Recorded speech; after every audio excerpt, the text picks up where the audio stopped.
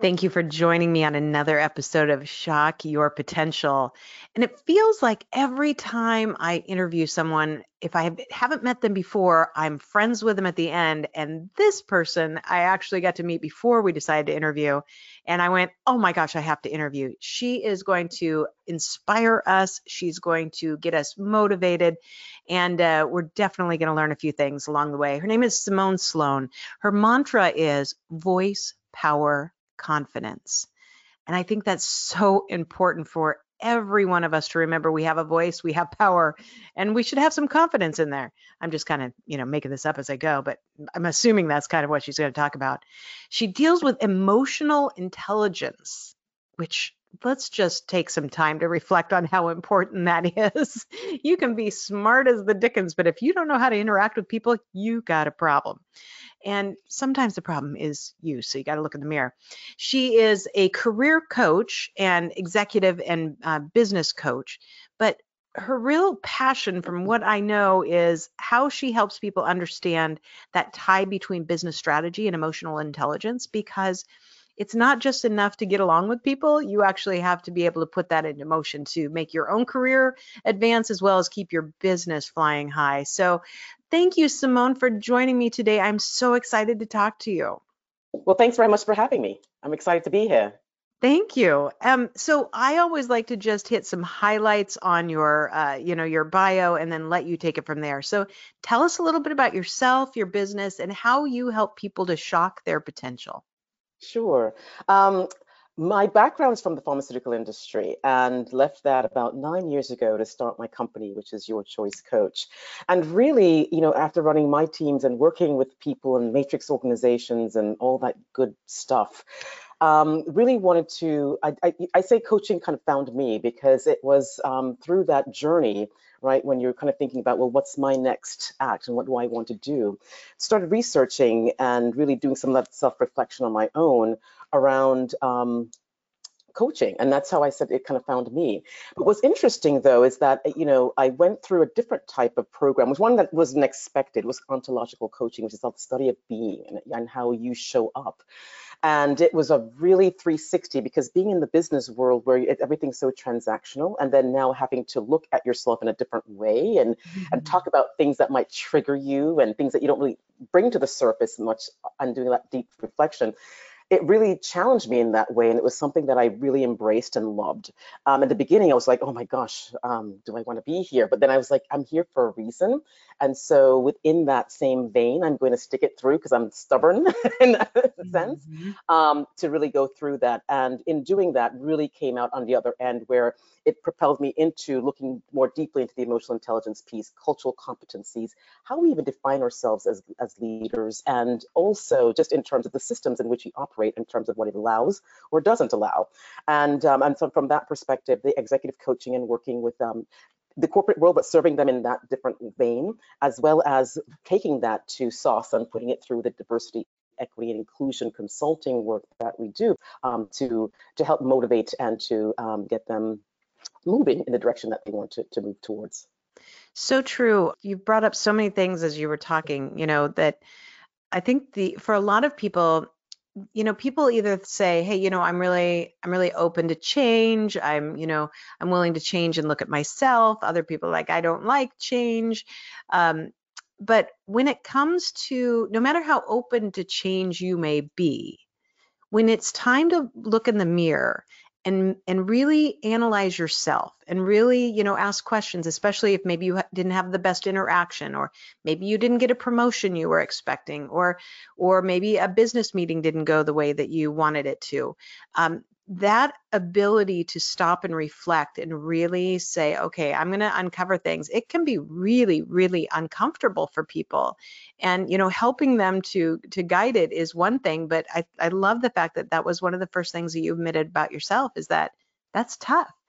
From the pharmaceutical world, which is scientifically based, and you're dealing with facts and figures and numbers, and statistics. It's a little different to open up the cupboard and go, hey, now what's going on in my head? Absolutely, absolutely. And then also, because in that same vein, you're looking at it from the perspective of how am I being perceived and received in those interactions. And if you're not aware, you can miss the boat.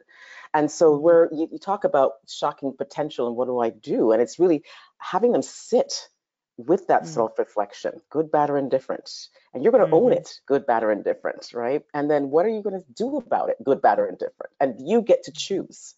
You get to choose and from that perspective. And then when you're looking at it from being in service of relationship, and many people have different definitions of what that really means, right? Because it's sort of like, yeah, we're buds, we're good friends, but at what level are you? And how well do you know your teams? Because if you don't know what they value, what's there with them, why they're here, you don't really are not in relationship with your teams. It's more of a transactional exchange that's taking place.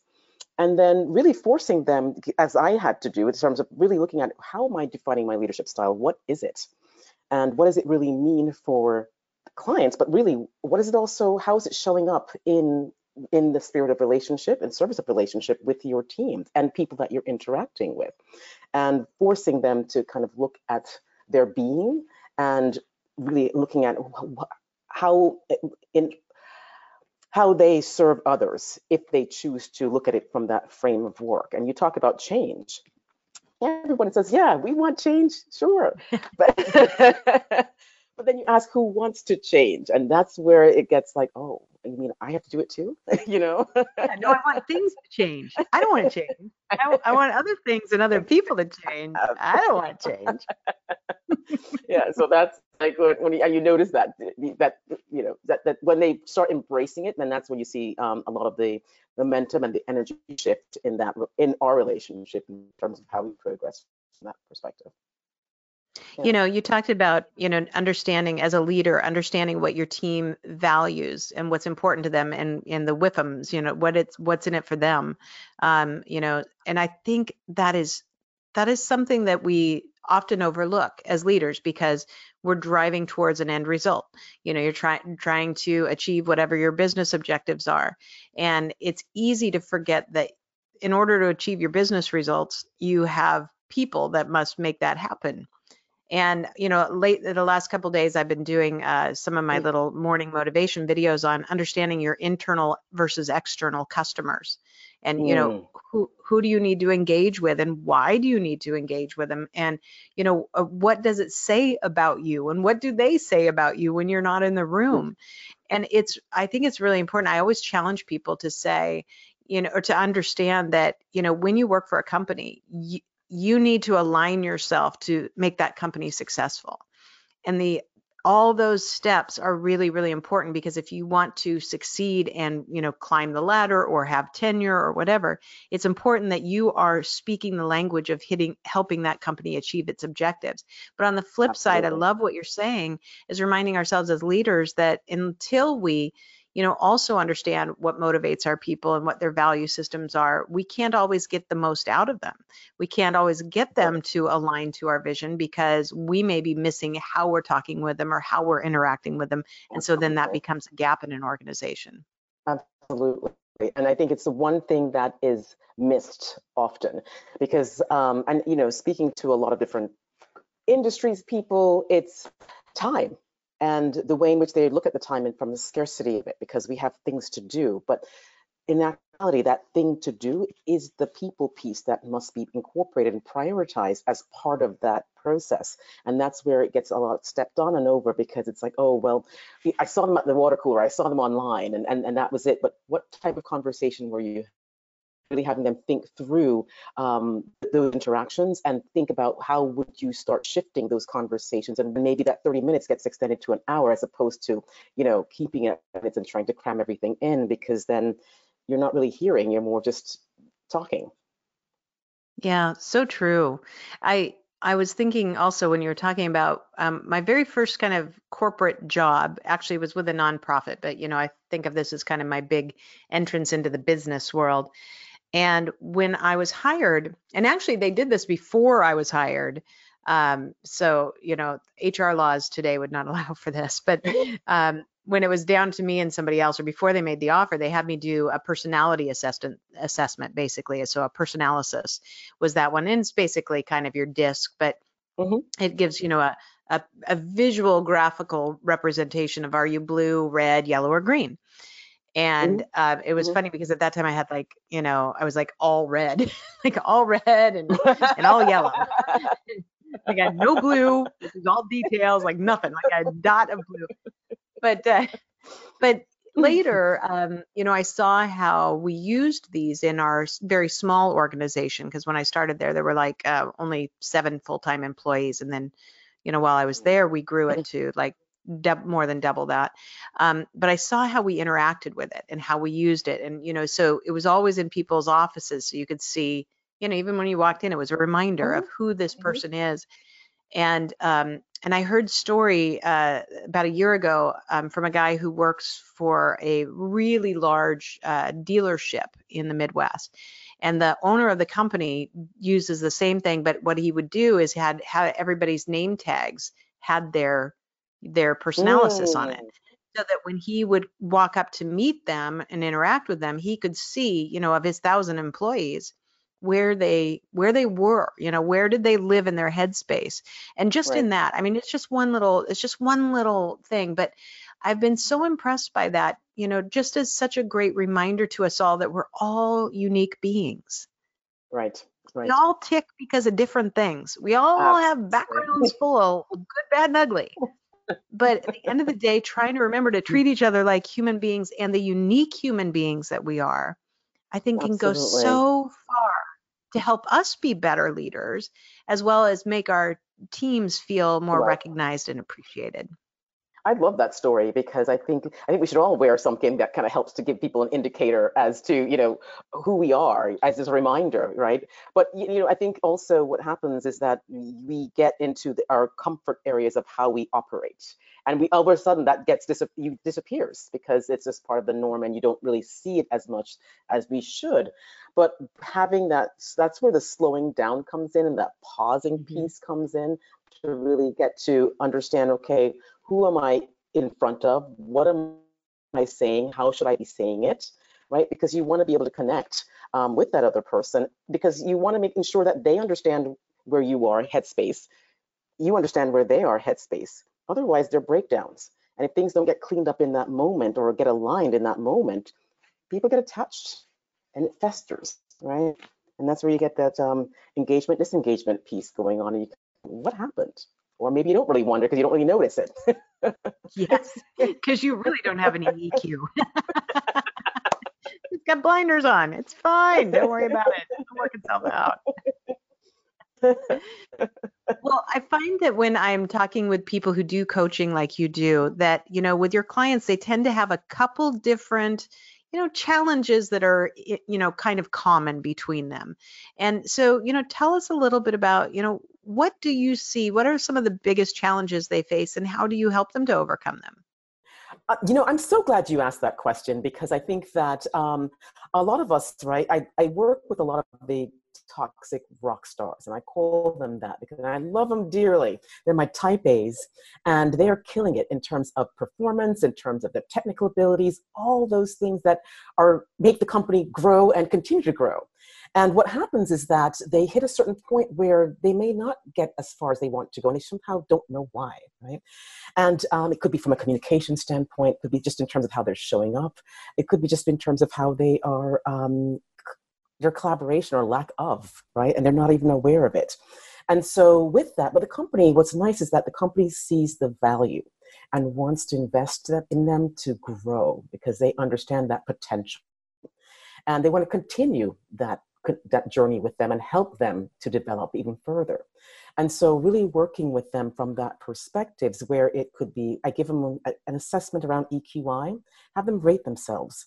And while they're rating themselves, I'm also talking to their colleagues, top, bottom, sideways, all over, just to get a perspective. And when we have that data in front of them, it is more, oh, I didn't realize. Oh, why didn't anyone tell me?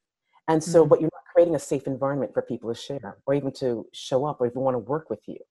And so Mhm. when you're walking into a room and you don't realize people's arms are crossed, eyes are rolled, that's a signal, but you're not aware because you're so into your own world, right? That Mm-hmm.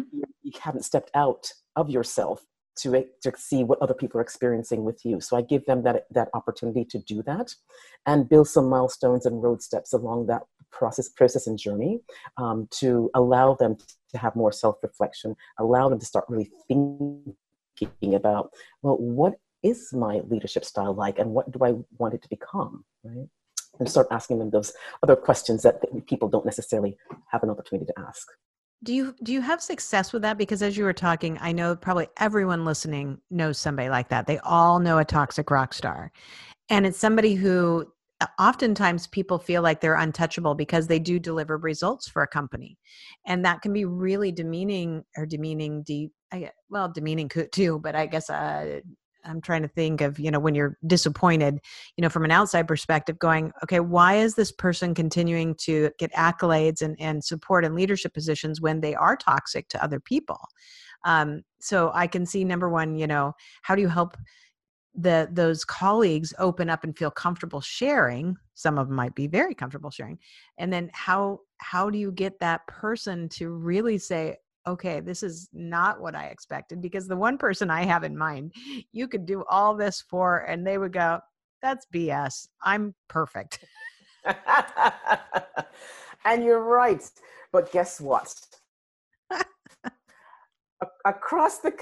Around the organization, people are now talking about it and have gone to their senior leadership teams and have gone to HR. So it's no longer, it's everybody's problem and I'm okay, right? Because if people start saying the same things, guess what? It's you.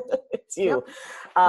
From that perspective. And yeah, in the beginning, it's sort of like, but I don't have a cookie cutter approach. I don't come in and go, here, step 1 through 10, go to it.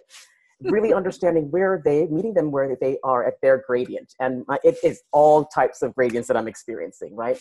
And working with them from that perspective. But I think once they start seeing the data, that's when they're like, because they have to sit with it and go, whoa. Because I don't sugarcoat it. I come out very raw and let them know, here's what it is. They don't know who's saying what, but right. I'm letting it out. Good, bad, ugly, indifferent, whatever it is, this is it. Give them a week to sit through it and say, okay, now what do you want to do about this? You get to choose, right? Mm-hmm. You get to choose. And if they want, and then they start questioning, well, does a company like me? Do they want? I said, they are spending and investing in you because this is what they see and they want change. And they're not looking for a performance thing for you. They're looking at it from a sustainability because they understand you're human. Things happen. It's a roller coaster and it's a learning journey from that perspective. So really getting them to understand the why around it. And if they're open to it, and if they're not, I say, listen, this is where it is. But I go back and I let people know this is what it is. And if you're not willing to do this, I'm not wasting my time because I have other things to do, right? And you shouldn't be wasting that. Yeah. And I want to have successful outcomes. So get on board or don't. I fired some clients that way before in my past. I'm like, no, if you're not going to do it, you're going to take my reputation down. Forget it. We're done. Absolutely. We're about change. I'm about change. Yeah. And you have to be open-minded to want it. And, you're absolutely right. And I was thinking about a story that I've told several times, and it was with a leader of mine, and I was in pharmaceutical sales, and I was really good at what I was doing. But I was very not confident in myself when my manager would come to ride along with me. And it was interesting. There was this really interesting dichotomy because, I'm a pretty confident person. My sales numbers were fantastic. But every time he would come and ride with me, it was like I started getting anxious and I wasn't sleeping. And, it was like all this panic. And it was like everything was wrong that I did. I could not do anything right. And we got done with a field ride one day. And I'm thinking, I've got him at the airport. I'm like, I know your airplane is leaving in 40 minutes. Get out of my car. I'm done with you, And he wants to go through all the things I've done wrong. Right. So he goes through all the things that I'm about in tears. And he said to me, oh, by the way, because of our drug that went off patent, we're not giving any raises. There's, raise freeze this year. And I'm like, yeah, I know, I understand. And he goes, but I was allowed to choose 2 people to give a raise, and you're one of them. And I'm like, what? What? How did that happen?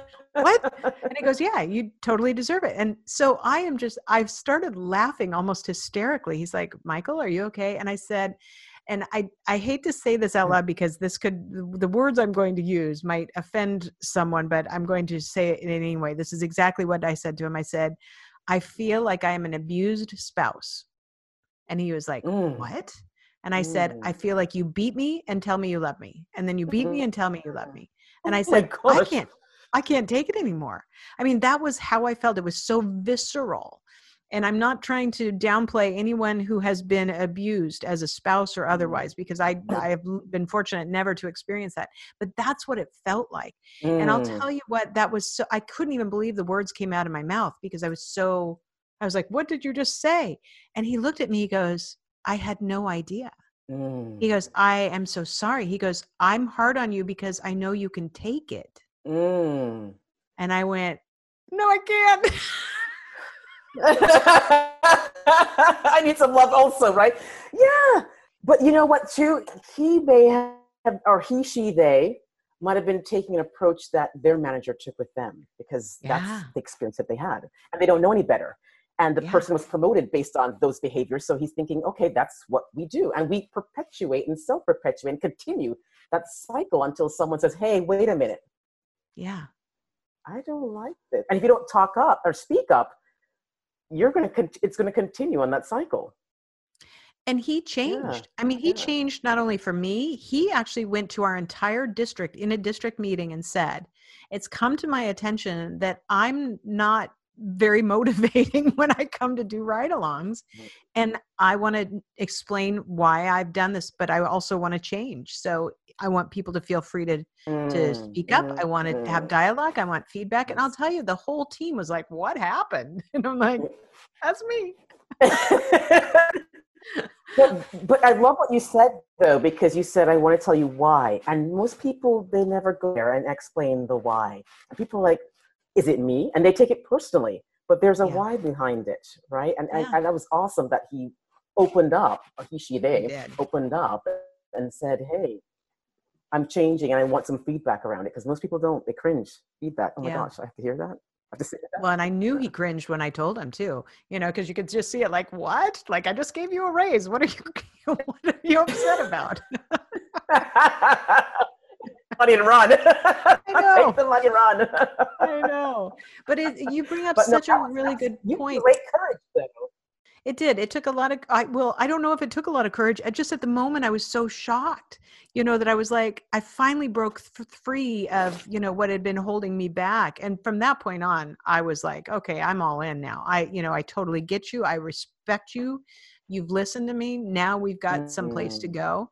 And our relationship was better than ever. And we always had a great other relationship except for during those darn ride-alongs. And, as you're talking about helping people to pull back that curtain and understand the why and deal with the hurt, or, maybe the embarrassment or the shame for how they are perceived because of how they've acted, people that make those changes are the ones that are the most incredible leaders later, because boy, they have really opened themselves up to grow and grow at a fast pace.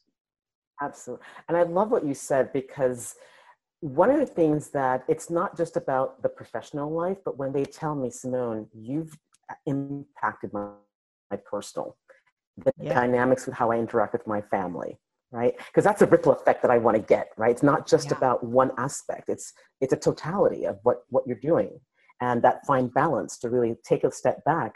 And I love when they say, oh, I was practicing X, Y, and Z with my partner. They kept wondering why I kept doing this. But because I said, you need to start building that muscle, and flexing that muscle.